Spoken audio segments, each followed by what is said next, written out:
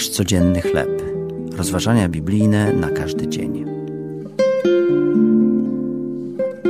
Jedne drzwi dla wszystkich. Tekst autorstwa Artura Jacksona. Na podstawie listu do Rzymian, rozdział 10, wersety od 8 do 13.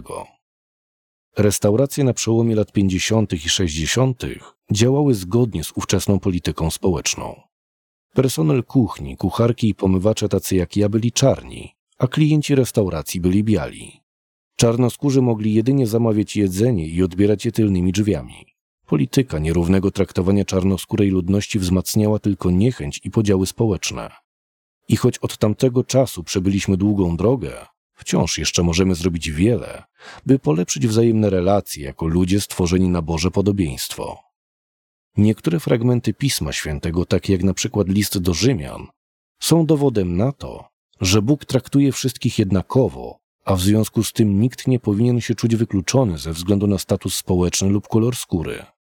Nikt więc nie musi wchodzić tylnymi drzwiami. Wszystkich obowiązuje identyczna droga, przez wiarę w śmierć Jezusa dla oczyszczenia i przebaczenia grzechów.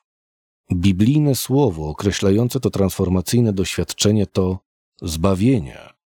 Jak mówi Pismo, każdy, kto w niego wierzy, nie będzie zawstydzony.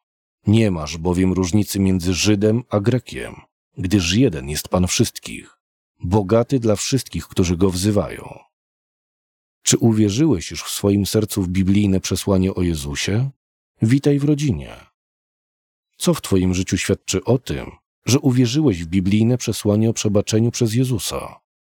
Kto z twoich znajomych potrzebuje usłyszeć dobrą nowinę o Chrystusie? Ojcze, moje serce raduje się z faktu, że tak bardzo umiłowałeś świat, że posłałeś Jezusa. To były rozważania biblijne na każdy dzień. Nasz codzienny chleb.